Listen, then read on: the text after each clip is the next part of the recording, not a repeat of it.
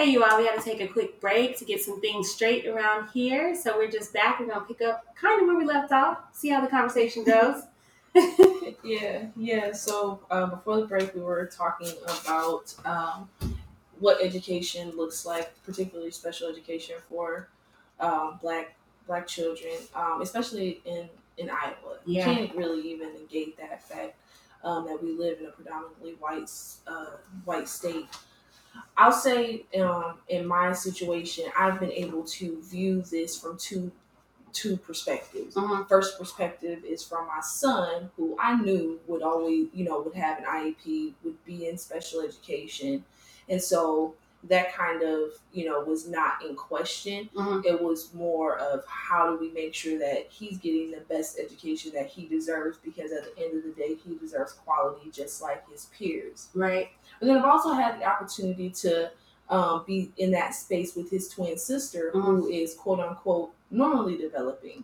And so I have the opportunity to view just how unrealistic expectations may be on our kids, especially when they're in predominantly white schools. So even though we started this talking about my son, I'm going to go and I'm going to talk about my daughter. Okay. So with my daughter, she goes to the school district in which we live in. And I really struggled this past year with her teacher. And it was because her teacher really seemed to have some cultural biases that I just didn't appreciate. Right? Right. And so the first time I hear from her teacher throughout the school year is in regards to an incident that took place with my daughter and another student. She sends home a note, and this note describes my daughter as exhibiting aggressive behavior. You just met her. Doesn't seem aggressive at all. Not to be biased, she's not. That's not a descriptor that I would use for my child. Like ever? Not ever. Okay. Not ever. Now, if somebody sent that note home with my son, it'd be a different story. You might get to see it a little bit. Exactly. Okay. I would still want to know what the story is, but I wouldn't be like, huh? Because that's his personality. Okay. So first thing I did was I emailed the teacher, and I wanted her to recognize that I saw the note.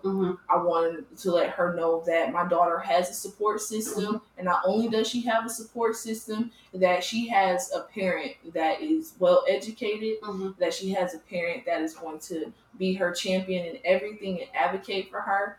And not just advocate for her even if she's wrong. I'm going to advocate and discipline my child as I see fit. Okay. So I asked for more information about the incident. She sends me an email back and tells me what the incident was. And really what the incident was, my daughter was trying to get to something. She slightly shoves the child to the side and says, "I'm sorry." She was just kind of in a hurry. This is the aggressive behavior. She's 7? At the time, she was 6. Oh, okay. She was 6. She was trying to get to a book. That's not remotely aggressive. That's an excited 6-year-old. They're clumsy. Right. And I really begged the question. I'm like, did she really shove her, or did she was just in a hurry and she just kind of like trying to get to her book? And then cute. She was excited to get to a book at that. Right. And it's like, okay. So I told the teacher, I'll talk to Tiana, make sure that she's not, doing anything that's disrespectful to her peers, and to keep her hands to herself so that, we won't have this issue again. I took that opportunity to ask her teacher how Tiana was performing academically. Mind you, this is the first time I'm really having any interaction with her teacher. It's about the second month of school, about October. School started in August. And so I get an email back. I get this whole dissertation about all of these concerns that she has about my daughter's performance academically. Wow. Right. So these are magical concerns, or like, how did this all of a sudden come about?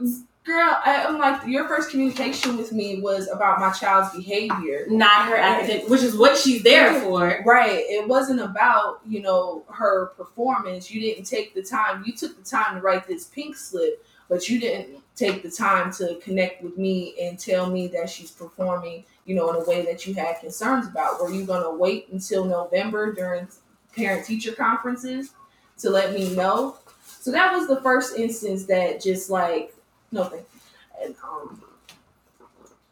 and that was my first instance in which, I was like, okay, she's gonna be a problem. You ever just meet somebody and you're like, yeah, this was gonna be difficult. Yeah, this teacher, definitely have, especially here. And it was a complete different scenario with her kindergarten teacher. Her kindergarten teacher was a dream. Aww. She was so nice. Like, her kindergarten teacher even came to my graduation party. Wow. Yes, she was just that nice of a woman. Wow. And we get to this lady. I'm like, was this lady one of the like stereotypical Iowa teachers from a small town, fresh out of school, or was she seasoned teacher? Nope, she's probably younger than I am. Okay. Freshly married, went to a small school, went to UNI, so that didn't help at all.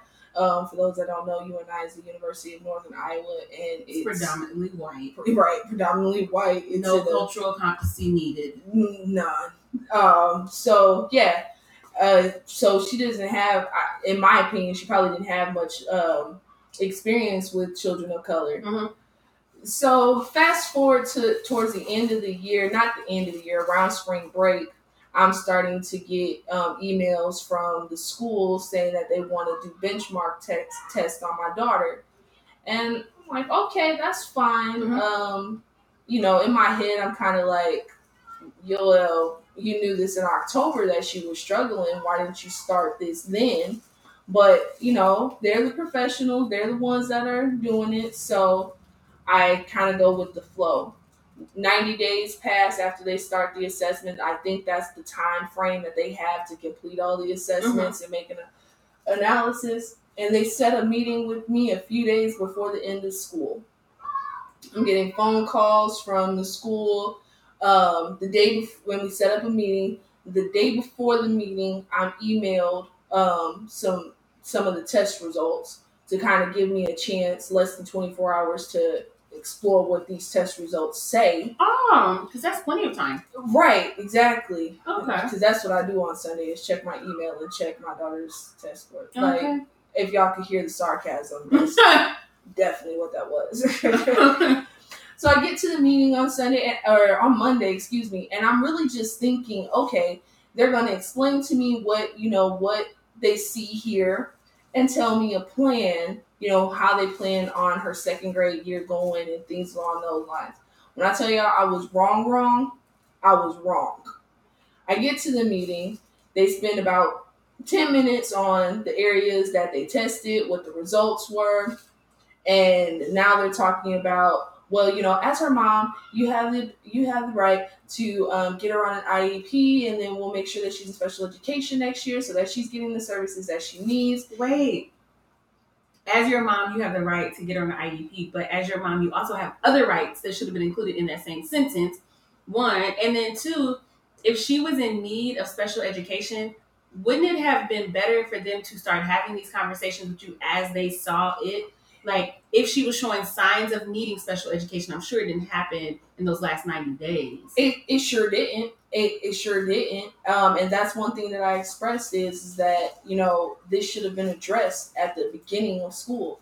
The moment, in the middle, maybe even. Like, geez. You get towards the end of school and now you want to tell me all this stuff. And to make it worse, they're trying to shove paperwork in my face now, getting me to sign things to set up an IEP meeting to get her on an IEP. For those that don't know, an IEP is an individualized education plan.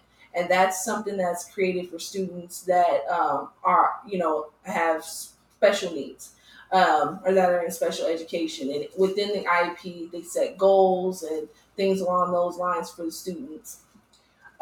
So I went from thinking that I'm at a meeting to discuss, how my daughter performed, what the plan is for next year, to finding out that you're recommending special ed for my daughter. With no prior warnings, no prior concern, other than that long laundry list that she gave you after a possible aggressive incident. Right. Which she would not have told me about had I not asked. She wouldn't have told me about all of her concerns. Mm-mm. So, I tell them, I can't sign this right now. I need to go over it with my family. I'm very tight knit with my family, even though I'm a single mother. I have a great village, and so I don't make any decisions without consulting those that care about my kids. Nice. And so the one lady that was there, that's in charge of the special education programming, I could sense her agitation because it's the end of school. They need to get this IEP on the books before school ends because they're trying to go on their vacation. And I could care less. I'm not signing it. So I let them know, in about 24 hours, I'll get a chance to talk over with with my mom, and we're going to make a decision. Mm-hmm.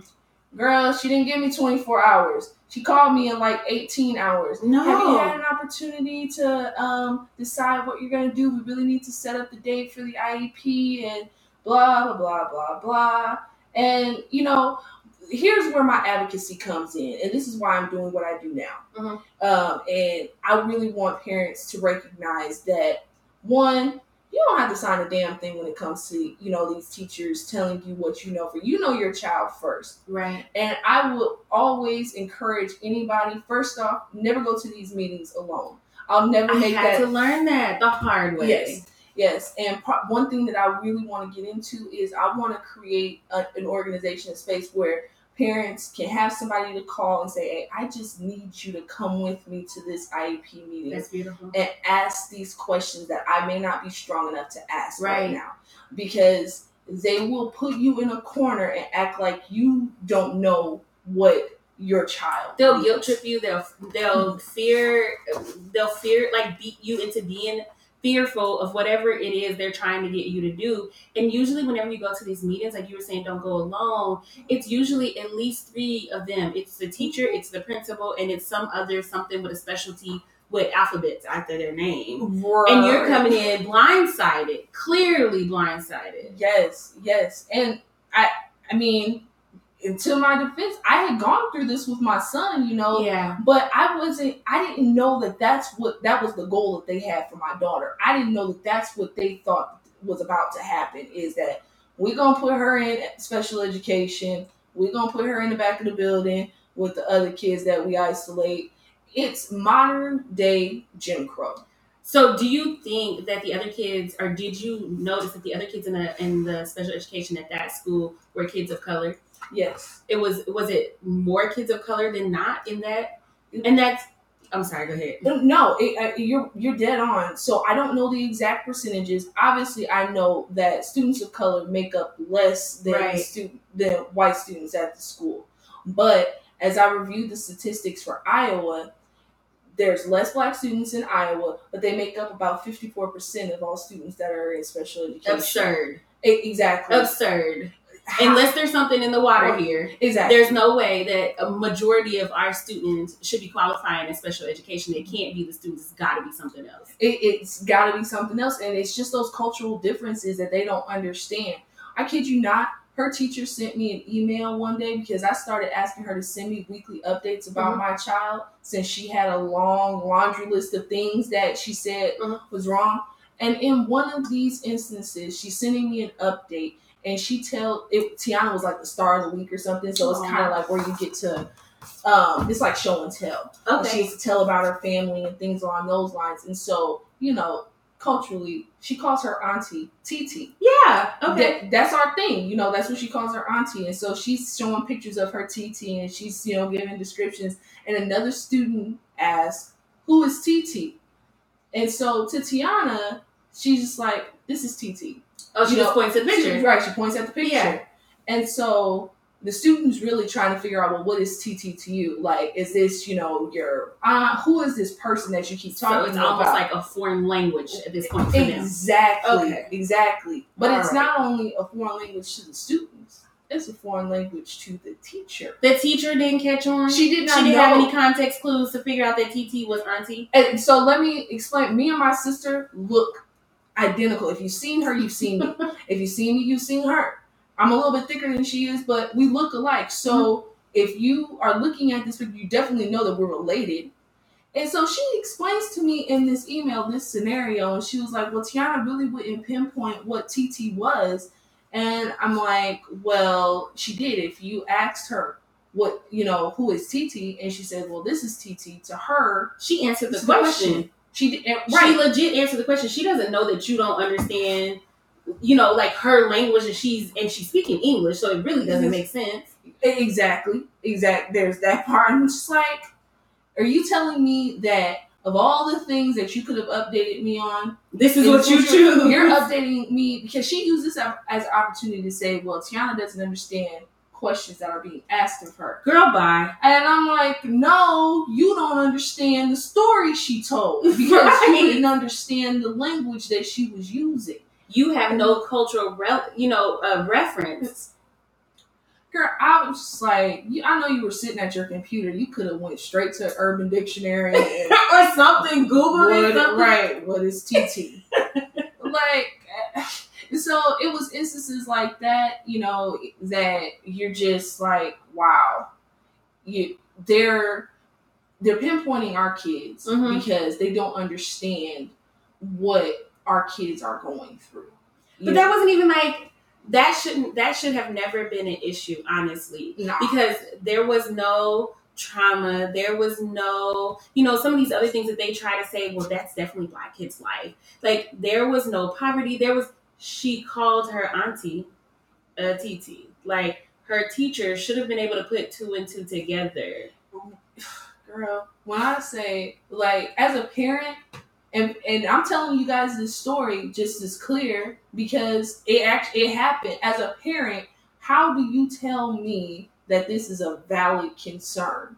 It's not. I would have disregarded her altogether. Right. My concern would have now been at the teacher, like, do you comprehend it well enough to be teaching? I had to really hone in on my response to her. I think that may have been an email that I ignored, that I just didn't respond to. Okay, because sometimes our peace of mind comes in ignoring. Yes, and we can't always fight each battle. Cannot, and sometimes if you read an email, I'm trying to tell you, email gangster is not okay.